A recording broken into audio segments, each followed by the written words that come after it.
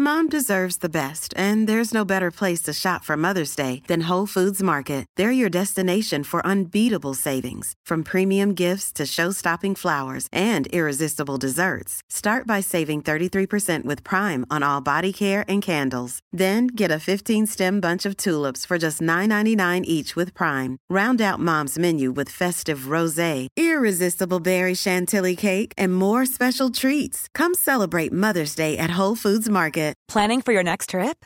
Elevate your travel style with Quince. Quince has all the jet-setting essentials you'll want for your next getaway, like European linen, premium luggage options, buttery soft Italian leather bags, and so much more. And is all priced at 50 to 80% less than similar brands. Plus, Quince only works with factories that use safe and ethical manufacturing practices. Pack your bags with high-quality essentials you'll be wearing for vacations to come with Quince. Go to quince.com/pack for free shipping and 365-day returns.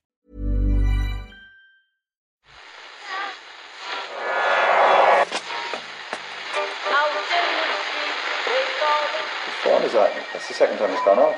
They never go home, those boys.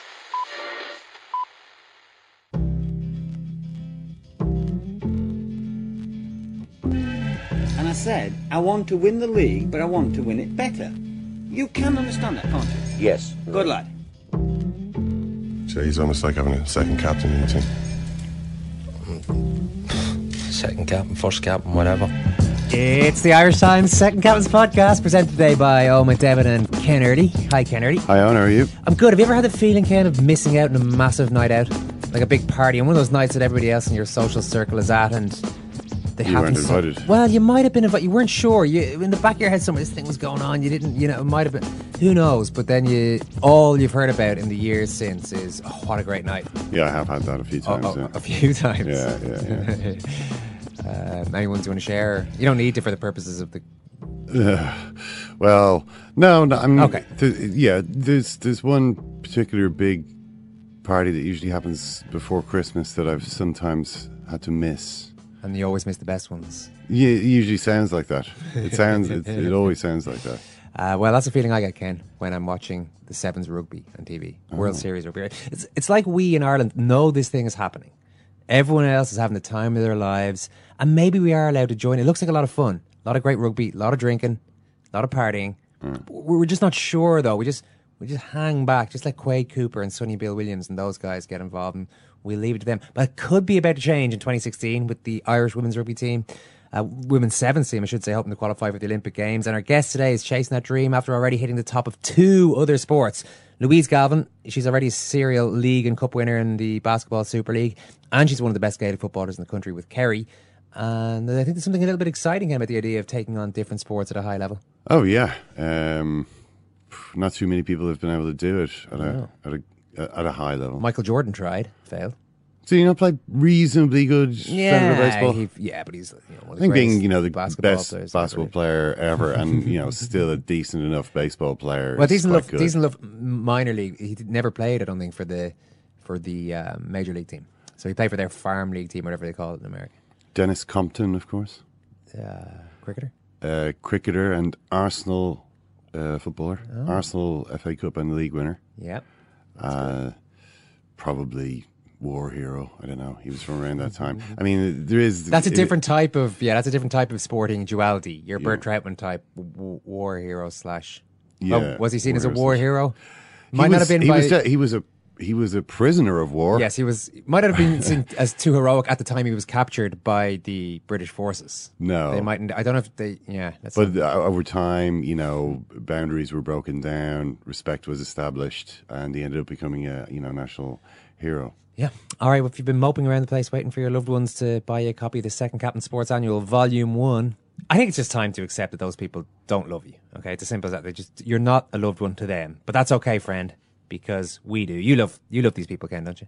I do. That's why for 1 week only, we're giving you the chance to buy the book online with zero delivery charge to anywhere in the world. Anywhere. You can get onto secondcaps.com right now and get yourself sorted. Don't. I know what you're thinking. Yeah, sounds good. I'll get on that tomorrow or right before this offer ends.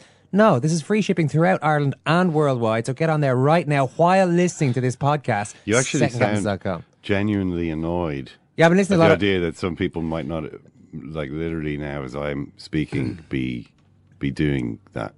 I'm listening to a lot of Mark Maron recently, Ken. I see how he sells things. Right, okay, yeah. He does give Sydney, a hard what sell. I mean, I'm going out there and there's only 15 seats sold.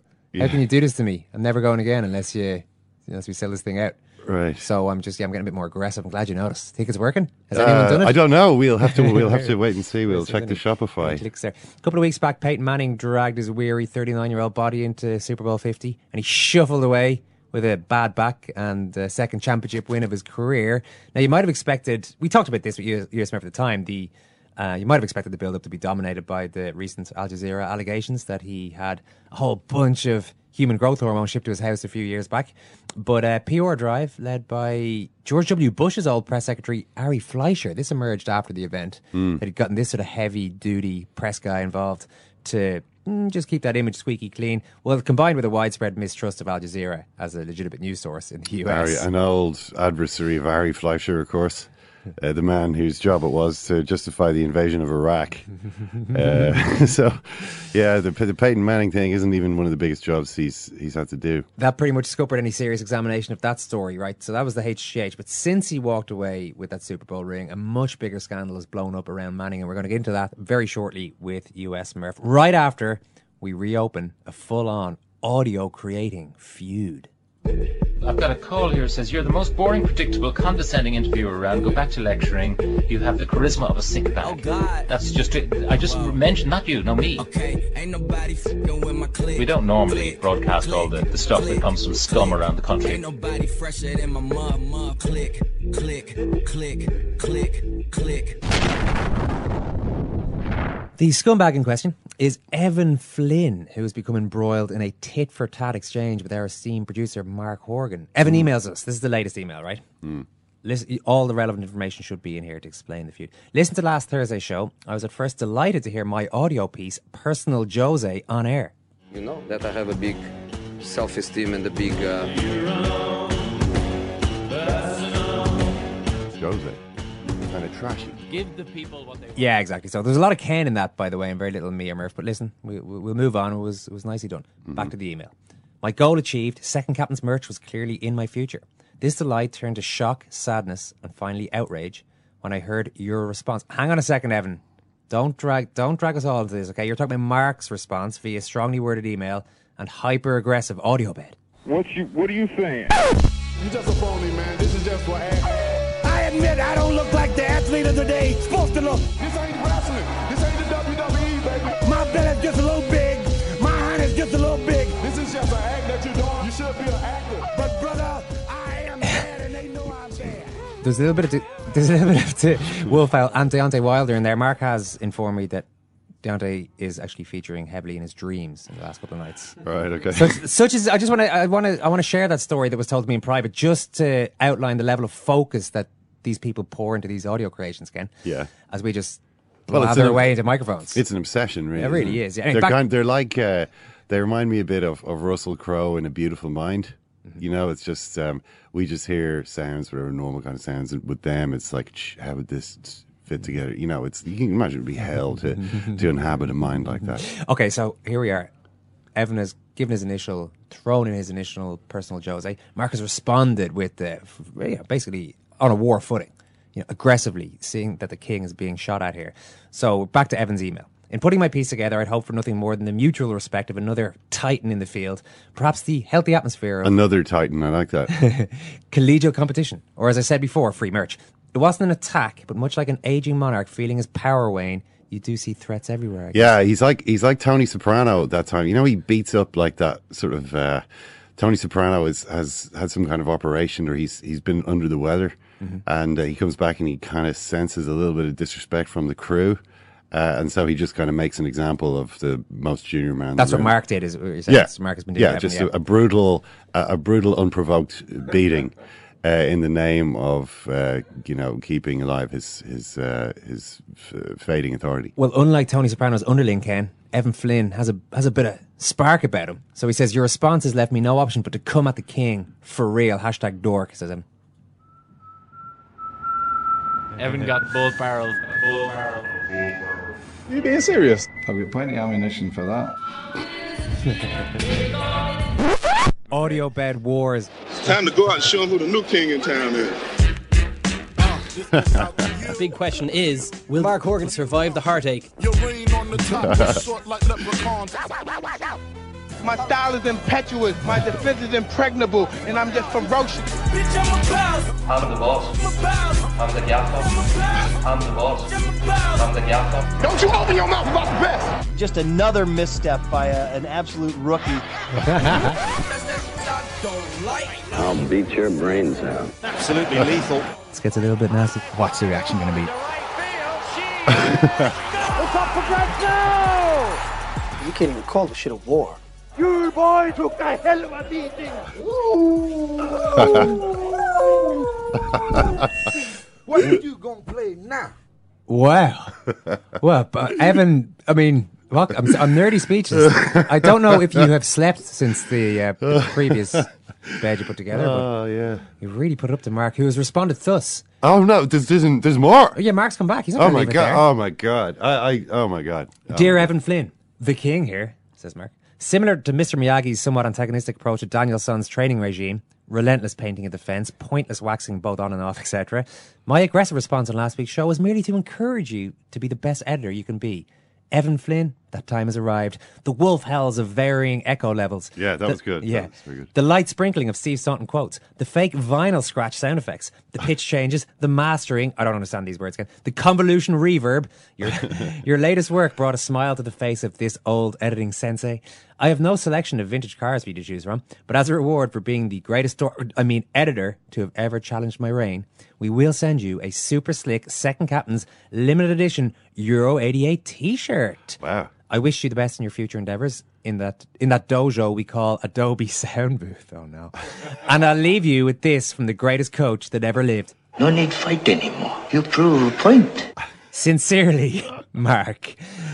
No need fight anymore. You prove a point. There is a PS here. You can still send your audio edits, says Mark, to secondcaptains@irishtimes.com, and we will play them if they're any good. Plus, if anyone can beat, I don't know if anyone's beating our friend Evan. I don't think so. Plus, if you are the scumbag read out on the show from now on, we are going to reward you with a Second Captain's t-shirt because the quality's been too good recently. A lot of great emails in, not to give you something back. So, yes, well done, Evan. Hopefully you'll spark something off there. Yeah, fair play, Evan. That was good. It's US Murph time. Yes, we have to say it. Remember, this is just a football game, no matter who wins or loses. I am deeply sorry for my irresponsible and selfish behavior. You're being extremely truculent. Whatever truculent means, if that's good, I'm there. Strike three called, and the Giants have won the World Series in Detroit. He's out on his feet. Frank Cappuccino's going to let him keep it. Get it! Come on! Touchdown! Touchdown, 49! 5 seconds left in the game. Do you believe in miracles? Yes! Brian Murphy, we haven't spoken to you since the Super Bowl, which you attended. How was it? How about that? It's been a couple weeks where the build-up for my big Super Bowl review comes live here on Second Captains. Well, I got to ask you a question first. Can I turn the tables on you? Yep.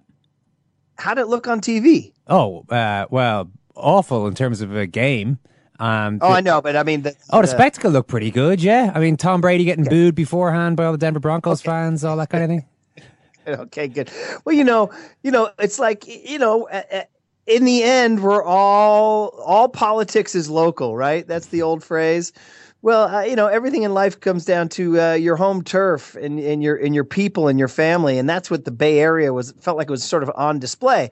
Now, the Bay Area doesn't lack for self-importance, you know that. I mean, San Francisco likes to think of itself as one of the great cities in the world. Even if people tell you it's not, we say, oh, yeah, we are. We're like super proud. Some might say too proud of our very own city. So when the Bay Area goes on the national stage, we're confident that it will televise well. But Levi's Stadium is a whole new deal. That's new to the Bay Area. It was only built in just 2 years ago. So, while we're confident in the Golden Gate Bridge and in the fog coming in off the bay and all the things that make San Francisco so beautiful, the idea of us putting Santa Clara on display, trying to come up with the analogy for, for you guys who are be proud of Dublin. Think about if they built, Croke Park 45 miles south of Dublin. Where are we now? We into Wicklow at that point? Yeah, deep into Wicklow? Yeah, beautiful county, the Garden County, Brian. We can show Wicklow off. It's all right. Just like Santa Clara County is a beautiful county. So there was some trepidation as to how Levi's Stadium would look. And it is it's an interesting looking stadium. They kind of made it postmodern on the outside. It's all these exposed beams. It's not like a concrete bowl or anything. And I was on the media bus on the way down. And for starters, just, I know nobody cares about the media's predilections, but the media bus and everything, we had no traffic.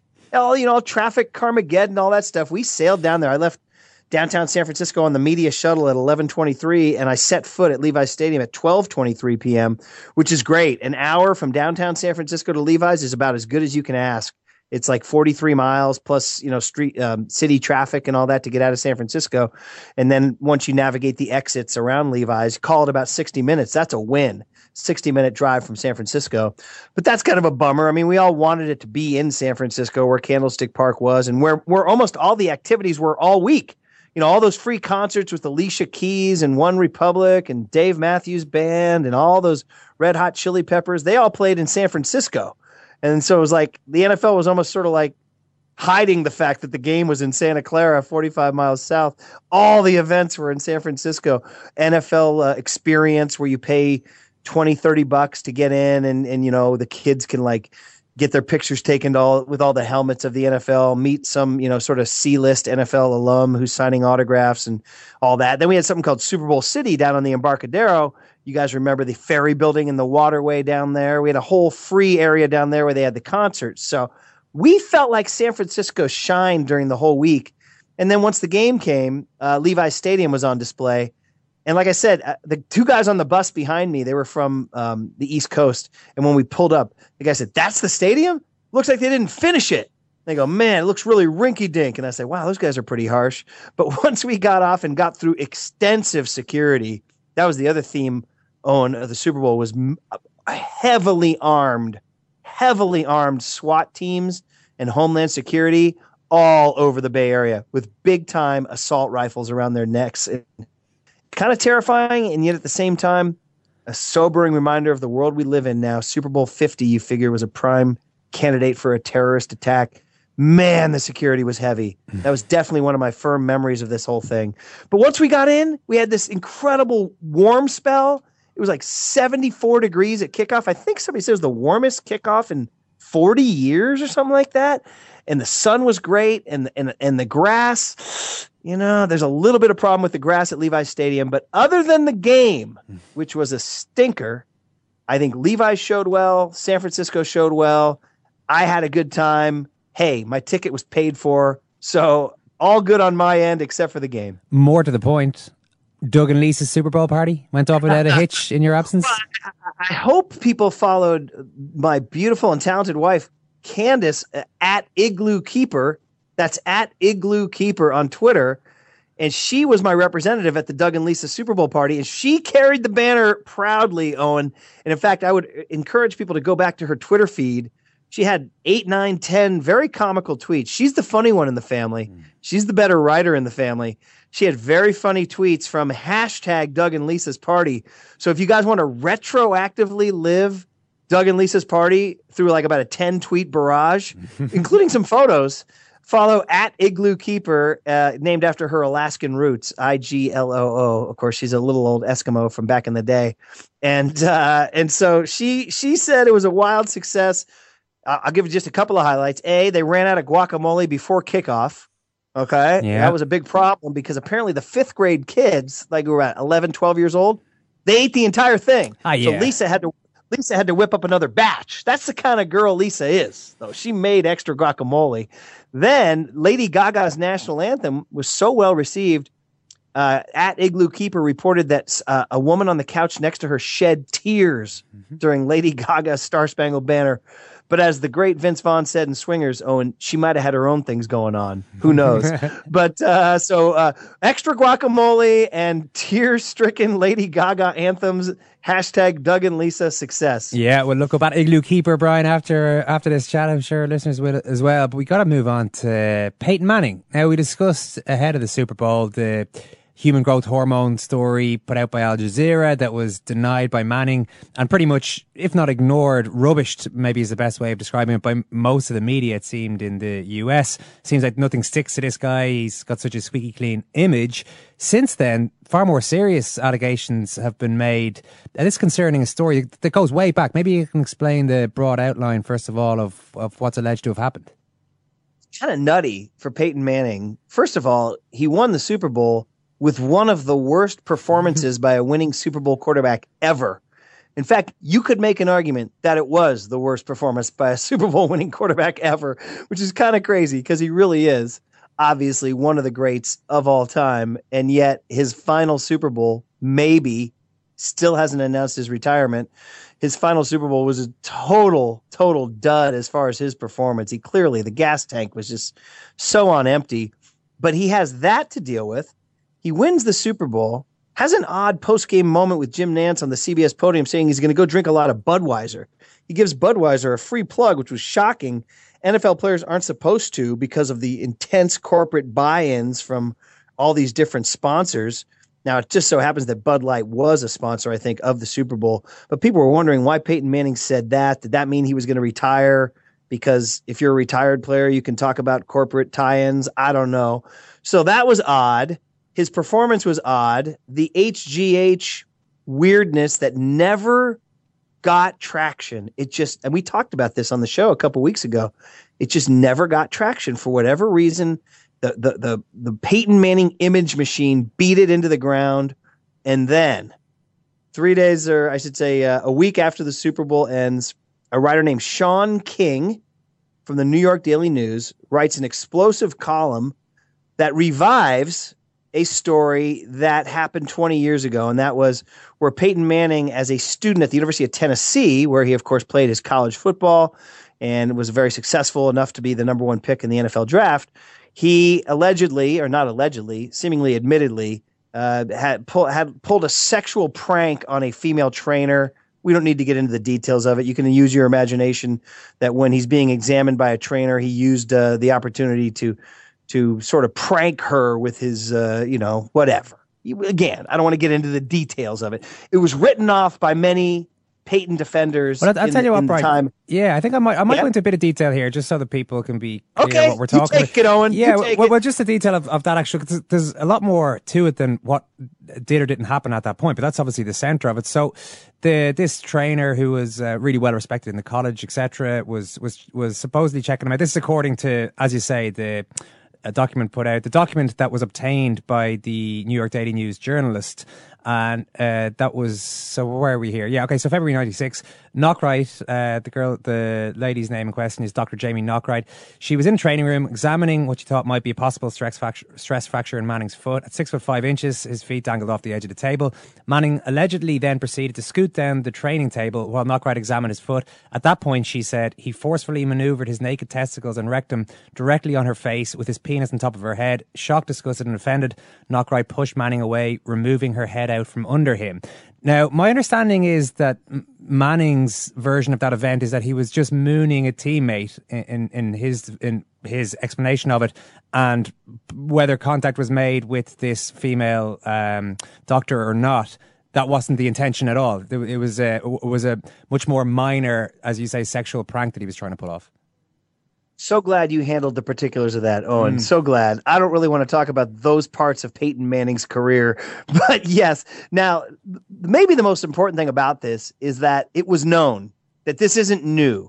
This is a 20-year-old story that at the time was viewed for what it was. Now, who knew what Peyton Manning was going to become? We knew he was the son of Archie Manning, famous quarterback for Ole Miss, and one of the great Ole Miss quarterbacks of all time, Mississippi.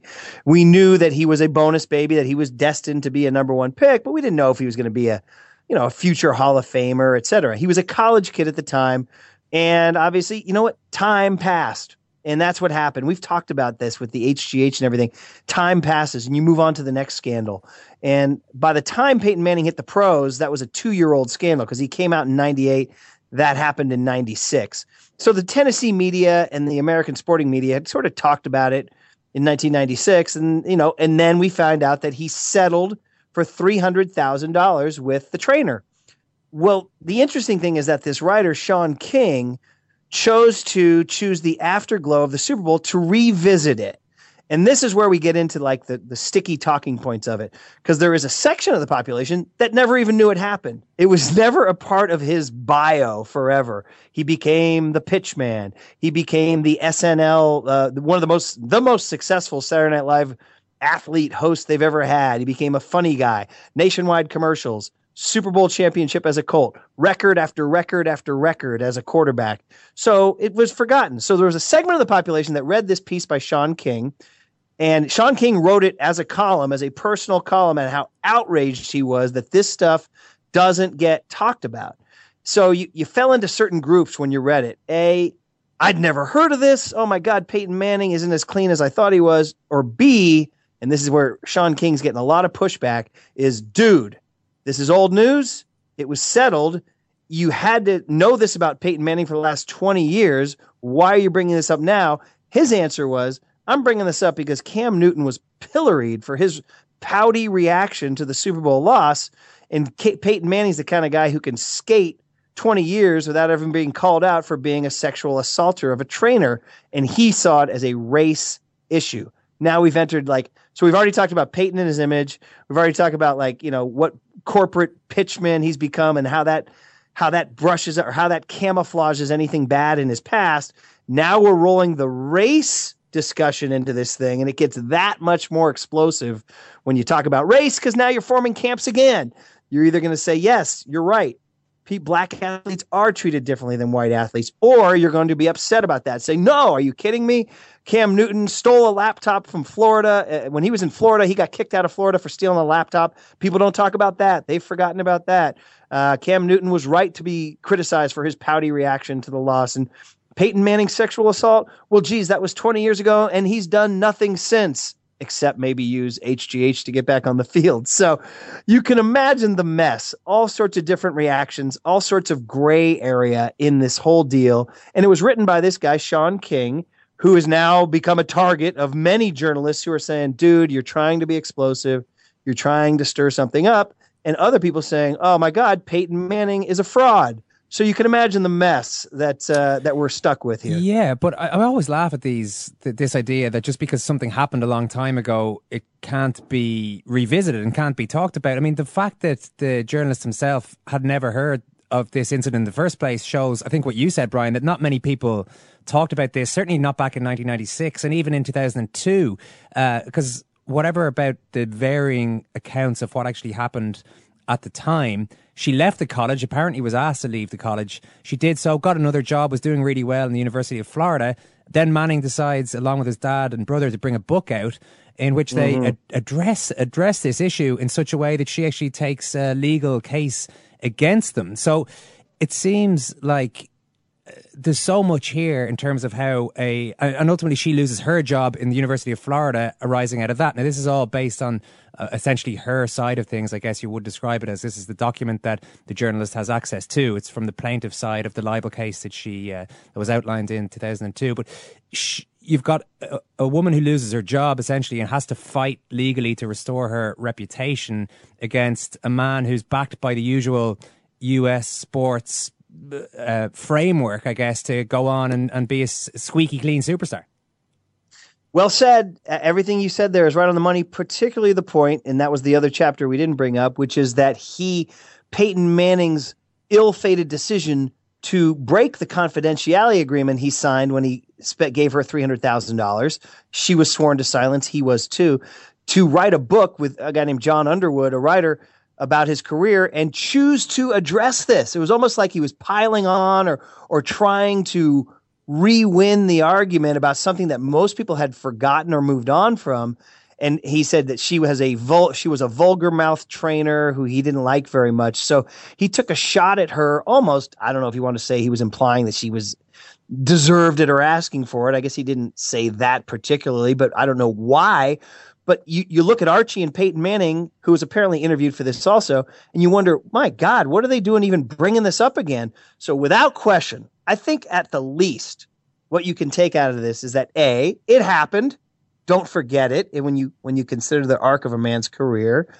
B, as squeaky clean as Peyton Manning is, whether it's the HGH thing or whether it's this lawsuit being settled or whether it's him breaking the confidentiality agreement or whether it's him and Archie controlling their image, he's definitely not the saint that a lot of people think he is. He's just not. And, breaking news, big time money athlete guy is somewhat image conscious. Yeah, of course he is. So, again, don't be fooled, right? We always say we don't know these people. We don't know him. And we try to pretend we do because he's funny on Saturday Night Live and he eats Papa John's pizza. That's a whole nother thing. The whole Papa John thing. Very weird with Papa John kissing him on the cheek right after the Super Bowl. This is a guy, by the way, I've never eaten one bite of Papa John's pizza, mostly because I'm spooked by the guy, Papa John. I don't even know if they have him over in Europe.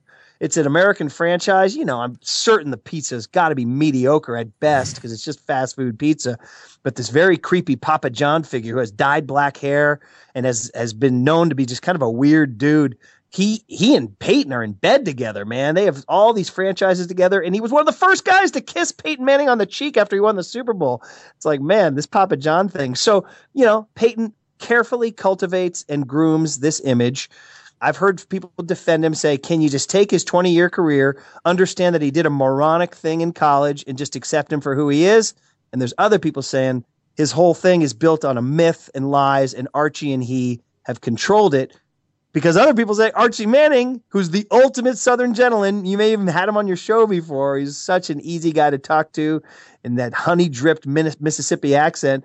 But he might be the guy who's being viewed as a stage dad in this whole thing, that he made sure that Peyton and Eli have these Super Bowl rings and they have these carefully cultivated images. So the Mannings, I don't know what to make of them. Well, Archie Manning, according to these documents, the ghostwriter of that book, John Underwood, says that Manning told him that Peyton, that you mentioned this vulgarity, that supposedly she was a vulgar woman. She was F here, not acting professionally in that way. And there were also insinuations that she was sleeping with black athletes. I have no idea why it makes any difference whether it's a black or a white athlete. But anyway, that she was going around sleeping with guys, none of which apparently stacked up.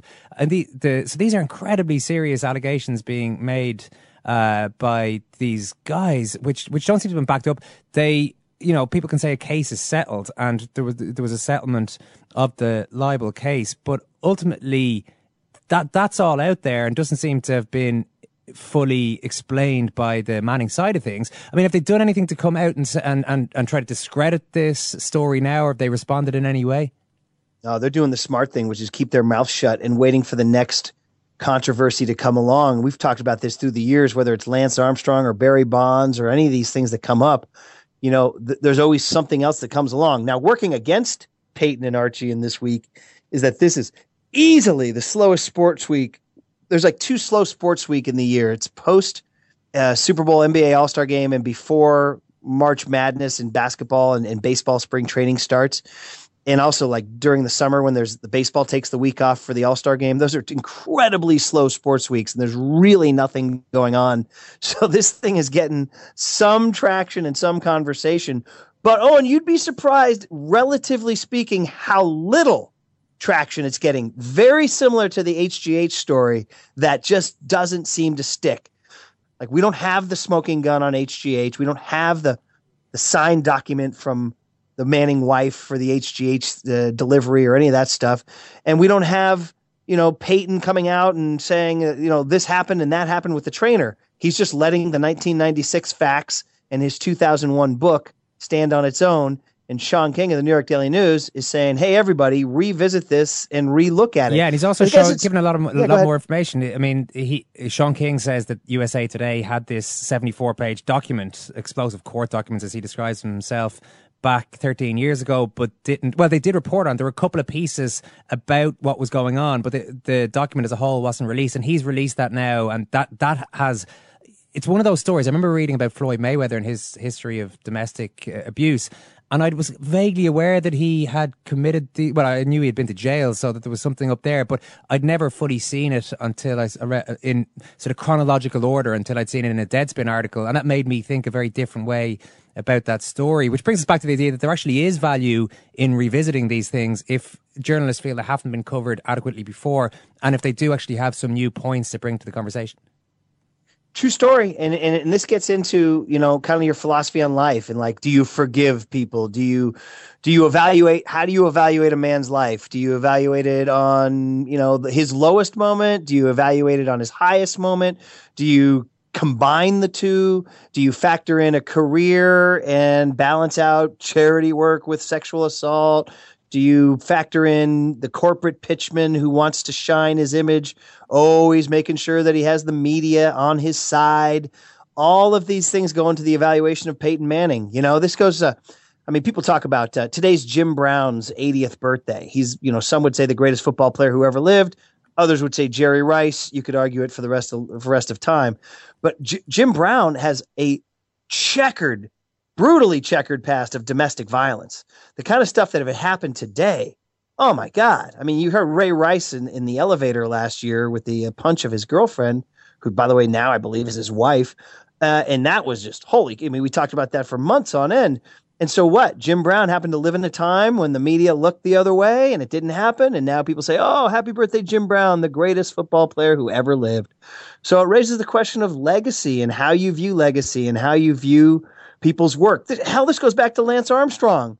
You mean you guys were all over this? And by the way, I saw the great Paul Kimmage at Pebble Beach. How about that? Oh wow! The great Irish journalist was there covering Harrington, and then Rory, of course, at Riviera this week down in L.A. So it was fun to see him. But Lance Armstrong, even when it all went down, when David Walsh and Paul Kimmage finally just brought the house of cards down, and Lance admitted everything on Oprah Winfrey, you still had people saying, "Yes, but he did this for my family and cancer. He did this for my son or daughter who had cancer. He inspired my mom or dad who had cancer." And so there are people who still view Lance Armstrong's net positive on the world, net result on the world as a positive because of Livestrong. So it's a very complex thing, how you view a man's legacy. And it comes down to your own personal value judgment. Brian, brilliant stuff as always. Listen, we'll talk to you next week. Enjoyed it, Owen. Take care. It's one of those things. Stop it! How many players can do this? That man can never die. He's 34 years old.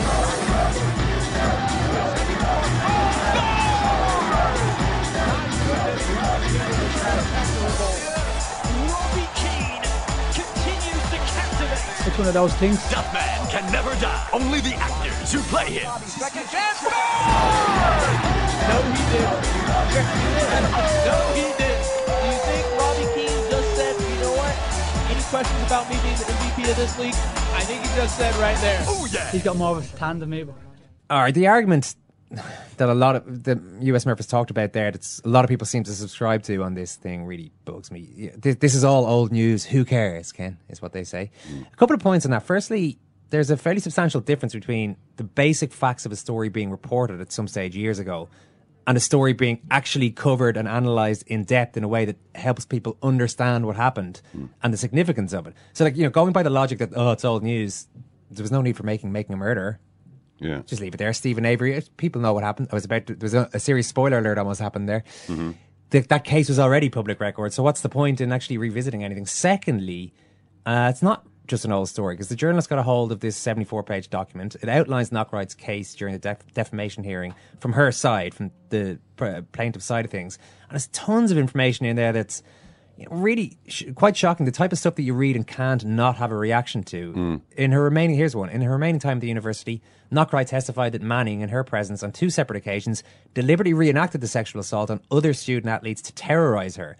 On another occasion, he allegedly called her a bitch in front of other athletes after snatching a marker used to label drug test specimens, it's kind of interesting, from her hand and throwing it across the room. Sorry, I'm only laughing at the drug-related issues that we've talked about previously with Manning. But, I don't know how many sports fans, even in America, would have been aware of that sort of detail in this story before. No, I don't think so. And Yeah, I mean, I was reminded of Lance Armstrong reading the. So was I. Reading the story, and I was like, "Oh, right, okay, this is what you've done." And it's not just the kind of burying of it, that he managed to kind of get away with it at the time, but then the sort of subsequent bullying, kind of persecution of the woman.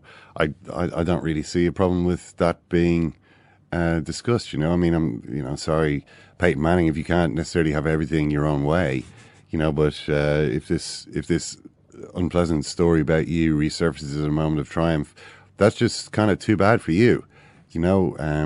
It may be that you never really atoned for this at the time. Yep, the Irish Times Second Captain's Football podcast is out now.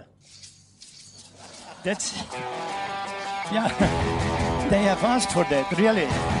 You can laugh. It was the World Cup. I'm a little bit of an idealist, but having said that, I want to be like me. You don't know what you're talking about. What did you know? I managed to stay alive for 16 lads, I'm going to leave it there. I'd say it to you, face, and I'll say it to you now. Come down Swansfield and we'll see them, won't we? What you doing down here, you shawny man? Well, we talked a little bit about Wayne Rooney, who is injured and possibly being eyed up for sale by Farmer Woodward, and they send Boxer off to the knacker's yard. Oh, stop. Maybe he's eyeing that Chinese market as possibly a place to offload Wayne. Well, so the stories were today. I mean, we discussed that story and how likely that it actually is to happen. And also his old buddy, Cristiano Ronaldo. Well, not really buddy. It's not like they were close friends. No. But that doesn't matter.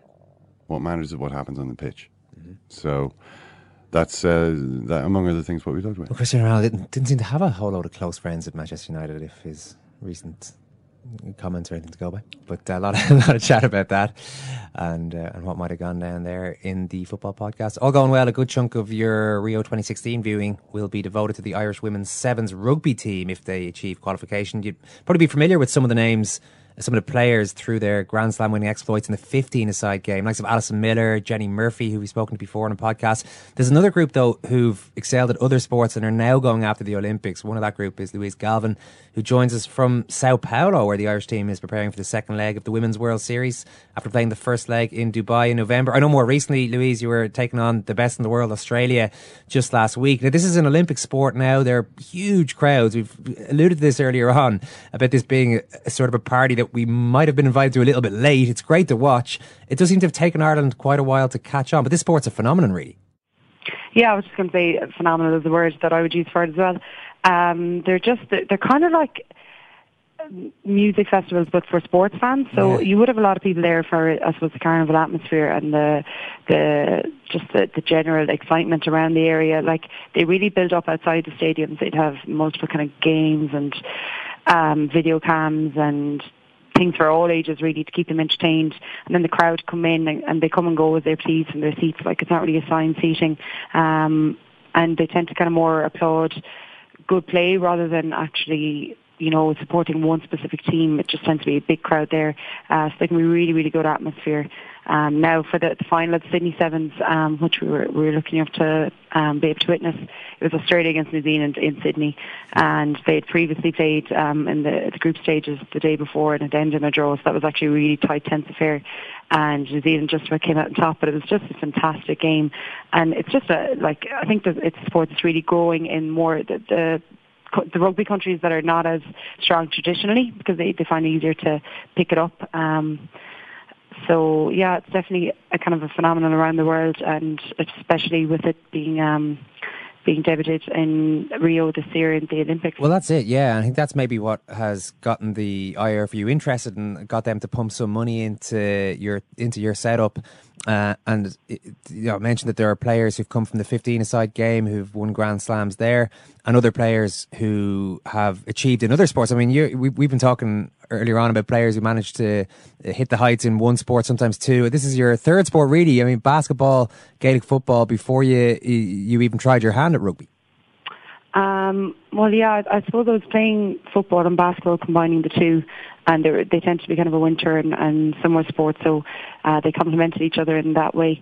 I actually lost a bet and ended up going to a Pt.II's rugby session in Bowes and Anacotty in Limerick, and thoroughly enjoyed it. So I came back for a bit more punishment and managed to get a game or two in kind of late 2013. I kind of found then it was just too hard to balance 3 sports, so I put it to the side. And then I suppose one thing, to be honest with you, that maybe freed up my time a little bit towards rugby was that there was no international teams in basketball to aim for, and I've been part of a very successful team with the UL Huskies, and we'd won numerous cups and leagues, but that was kind of a ceiling at that stage. So I decided to step out of the comfort zone and maybe set basketball aside initially and give rugby a go and try and combine football and rugby for a while. I'm right in saying that you've taken a career break, that what you're doing now is very much your sole focus? Yeah, I was working as physio in the regional hospital in Limerick, and I was very grateful to receive a career break from them to go and give this a go. So pretty much we train from roughly lunchtime every day, Monday to Friday. We do 4 pitch sessions a week. We have a kind of a rest or a down day on Wednesdays. And yeah, just do a bit of part-time work up in Dublin, and this is my sole focus, and I'm absolutely thrilled to be able to say that and loving it. It's just fantastic. Because that's sorry to cut across, but it just strikes me that's exactly what sports people, ideally if they can, want to get a taste of that at some stage. I mean, I know you were playing basketball and Gaelic football at such a high level. It must have felt like being a full-time athlete anyway, but you're sort of living the life now. Yeah, absolutely. Like, I suppose it's comparing to my previous life where you're working a 37-hour week and then you're trying to get your gym program in maybe in the morning before work, and then do team training or conditioning or skills or something like that in the evening, and driving up and down to Kerry or wherever you were for training. And that was no bother because that was life, and I loved that as well. But now you come in and there's so much more free time for things like your prehab and your rehab and making sure your body is right, and rest and recovery is so important as well these days, and we put a lot of emphasis on that with our program. And a lot of time to get those things right, you need more hours in the day. So it's great to have that opportunity now, because I'm not rushing around and trying to get to work and trying to refuel and prepare the correct foods and that. So you just have a bit more time to allow it to be your main focus and to really deliver on that. Yeah, that does seem to be the challenge. I mean, I remember when this was, we would have spoken to Matt Williams quite a bit on the show a couple of years back, and he could never understand why the IRFU wasn't getting more heavily involved in sevens rugby. You're in there now and you're doing your best, but does it feel like it's trying to do quite a lot in quite a short space of time to qualify? You've got one last shot at qualifying for the Olympics in Dublin in June. Yeah, I suppose, look, we're a bit behind other countries from that point of view, and for some of the players that are kind of playing a lot of minutes now these days, like we've Lucy Mahal is our captain, who would have come from Gaelic football. She only played in her first official World Series tournament in December as well. And I think out of probably the starting 7 that started in Dubai, about 4 or 5 of us, it was their first cap. So you are training incredibly hard, and we've fantastic youth facilities, and our coaches are brilliant as well. But at the same time, like, you have to make mistakes at these levels to learn to a certain extent. So we are kind of catching up and trying to learn as quickly as possible, so that Rio dream becomes a reality. But fingers crossed that we're going the right way around it. Yeah, great. Well, we wish you well and wish you well throughout what could be a very big year. Listen, Louise, Galvin, thanks a million. Thanks very much. A flame head, thrower of truth, Mr. Ken Early. Mr. Ken Early. Every so often I'm on the bus and I suddenly turn around and bite someone. John Hayes I'm talking about, Owen. Yeah. John Hayes. Now, I always thought that was ridiculous. He had won the victory over himself. He loved Brendan Rodgers. That's where it goes from. Thanks a lot, Pepe. Fair to say anybody could have managed those guys? No, of course not. Let me show you right now before you give it up. We probably should outline what exactly the team needs to do to qualify for the Olympics, Simon. It's fairly straightforward at this stage. Yeah, so there's a repechage in Dublin in UCD in June, and they have to win it. So only the winner of that goes through. And it looks like Russia or Spain are the two main rivals, and Russia will be a bit ahead of Ireland in rankings at the moment. Okay, so the rest of the places are decided, and it's down to, it'll be down to just one of those 3 most likely. Yeah, and I mean, the RFU originally set this up with Rio in mind, not necessarily making it, but maybe for the 2020 Olympics. Yeah. The World Series, I think, is lower down in terms of importance. Since Monday's podcast, there was no sighting information at that point. We were waiting maybe for something to happen with one of the French players, as were a lot of the journalists that would be following these things. Neil Francis wrote a good piece this weekend. Andy McGeady's been talking about it. Everyone waiting breathlessly for just a little bit of news at some stage, maybe on Monday. Nothing happens, and essentially we lose Dave Carr. Our players get injured in rugby, fine, but we lose at least one, probably two players to assaults. The French players get to play on, and the refs don't even get punished. The whole system seems to be broken, essentially. Well, you could just about see maybe how Pepper, the referee, missed the incident, even though everybody said he literally had to jump over Sexton after Maestri hit him. Yeah. He also had an extremely good view, as did every other official, of the tackle on Dave Kearney. I don't think he could have missed the Sexton incident. No, there literally was either no of them, yeah. Yeah. And then, so you're going, okay, it's heat of battle, referees make mistakes, and then you assume the citing commissioner and the relevant authorities will sort it out. And then for Guillaume Garrado's hit and Dave Kearney wasn't even cited, and then Maestri got no punishment whatsoever. It's baffling. It's amazing it because really when you're watching it, you're thinking, you have this sense of outrage, and you're thinking, well, okay, that players will get cited afterwards and they'll get punished. Pape did at least get whatever ban he got for kneeing Jamie Heasip in the back, but it's of no consolation when you're watching. Although then it sort of is on Monday, it's only a small bit of consolation when somebody gets banned for 8 weeks. Yeah. and when it doesn't happen, it's also referees don't get punished for failing. This isn't the thrust of Neil Francis' piece in the Indo, for failing to ensure the safety of the players, or to do their utmost to ensure the safety of the players. And Francis is speculating now that there could be legal ramifications down the line, that eventually players get injured and don't accept the fact that it just happened on a sports field, that their welfare isn't being protected properly. Yeah, Francis made a really good point that rugby players are nervous before these big games for a whole lot of reasons, but a big part of it now is that they go out there knowing their health is at stake. And he's one really good line that he says, you put your faith and indeed your life in the hands of somebody else, trusting that they will uphold your faith. So rugby players do lots of things on a pitch where they expose the back of their neck, their spine, whatever it may be, to 20 stone men. So unless those 20 stone men feel like they're going to be punished for stupid fouls and for transgressions off the ball and trying to intimidate other people. I mean, don't forget, before this France game, Eddie Benarous was talking about how they're going to target Sexton. So this was even before the game happened. Then it actually happens in the game. Then the ref has a chance during the game to punish it. Then the authorities have a chance after the game to punish it. None of these things happen. It says a horrible lot of things about the game of rugby. Ken? I find it a bit weird that, like, apparently it's okay to talk about how you're going to, do an opponent. Bizarre. Yeah. Utterly bizarre. I mean, and they you did wouldn't the be allowed same last year as well. You wouldn't be allowed to sort of talk, about a referee before a game. You know what I mean? To kind of... Well, they talk about refs before games as well, rugby coaches. I just hope they do... Strong referee. Yeah, they do plant the strong referee line from time in a slightly different manner. They might talk about a specific thing in rugby. It's different from football, maybe, in that, say Ireland are playing Wales, for example, they might mention that, throw in a line about Wales scrummaging at an angle, and just something that the ref will... But I know this strong referee will keep an eye on that. It happens from time to time. I mean, I guess the thing is that you can legally hurt somebody in rugby. You could get someone, have someone stretchered off after you're hitting them legally. Yeah. That's the difference. Actually, that's a large part of the Andy McGeady piece that I referenced. He talks about late tackles. What people mean are hits. They're not talking about actually trying to get a ball or anything like that. They're talking about delaying it just to the point that a ball is close enough to the vicinity that it can be deemed possibly as legal, but all they want to do is actually hit the person. Yeah, well, if you think about a rugby game, there's 100 hits or whatever there might be, and players survive the vast majority of those. The ones generally they don't survive are the ones where they can't prepare their own body. I talked there before about people, say, exposing the back of their neck when they're hunkered over a ruck.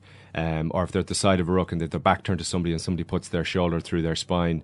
But another of those is an out half or centres, literally just past the ball, their body relaxes, their sole and total focus has to be on getting that ball away as quickly as possible. And then it's the inertia and the force comes from that. All the power and all the control is in the hands of the defender, the man making the tackle. And that should be defended to the hilt. All the bias should be towards from the referee should be towards the guy who's just passed the ball as opposed to with the tackler, the guy who's trying to harm the other player. Yeah, all right. Worrying stuff. I think I'm officially podcasted out now. Ready to finish this podcast. Is that okay? That's the fair podcast enough, clock is wound down to 0 here. There'll be another one along in a minute. There'll be another podcast. There's loads of them. There's loads of them out there. Thanks, Simon. Thank you, Owen. Thanks, Ken. Thank you, Owen, and thank you, Simon. Thank you, Kim. Yep. Thanks very much for listening. Talk to you soon. What are you saying? You just a phony, man. This is just for I admit I don't look like the athlete of the day. Supposed to look. This ain't wrestling. This ain't the WWE, baby. My belly's just a little big. My hand is just a little big. This is just an act that you're doing. You should be an actor. But brother, I am bad and they know I'm bad. I'll never do that. There were two bad people. One was John Wayne and he's dead, brother. And the other was right here. You can run around like you a preacher and all that you want, but baby, I promise you, I will baptize you. You can't teach that.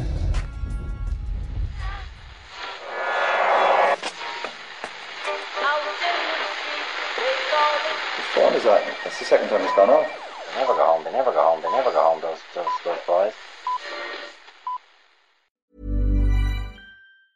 Mom deserves the best, and there's no better place to shop for Mother's Day than Whole Foods Market. They're your destination for unbeatable savings, from premium gifts to show-stopping flowers and irresistible desserts. Start by saving 33% with Prime on all body care and candles. Then get a 15-stem bunch of tulips for just $9.99 each with Prime. Round out Mom's menu with festive rosé, irresistible berry chantilly cake, and more special treats. Come celebrate Mother's Day at Whole Foods Market. Confidence starts with loving who you are. And when your skin feels nourished and glows on the outside, you naturally radiate confidence from the inside. Give your skin a glow up with Osea's clinically proven Mega Moisture Duo. This ultra-hydrating body care features 2 of Osea's best sellers, Undaria Algae Body Oil and Undaria Collagen Body Lotion. These seaweed-powered heroes use skincare-level ingredients normally reserved for your face for results you can see and confidence you can feel. Osea has been making clean, clinically proven seaweed-infused face and body care products for over 28 years. This luxurious skincare is vegan, cruelty-free, and climate-neutral certified, so you never have to choose between your values and your best skin. Glow from the inside out. Get 10% off your first order with code GLOW at OseaMalibu.com. That's OSEA Malibu.com, code GLOW.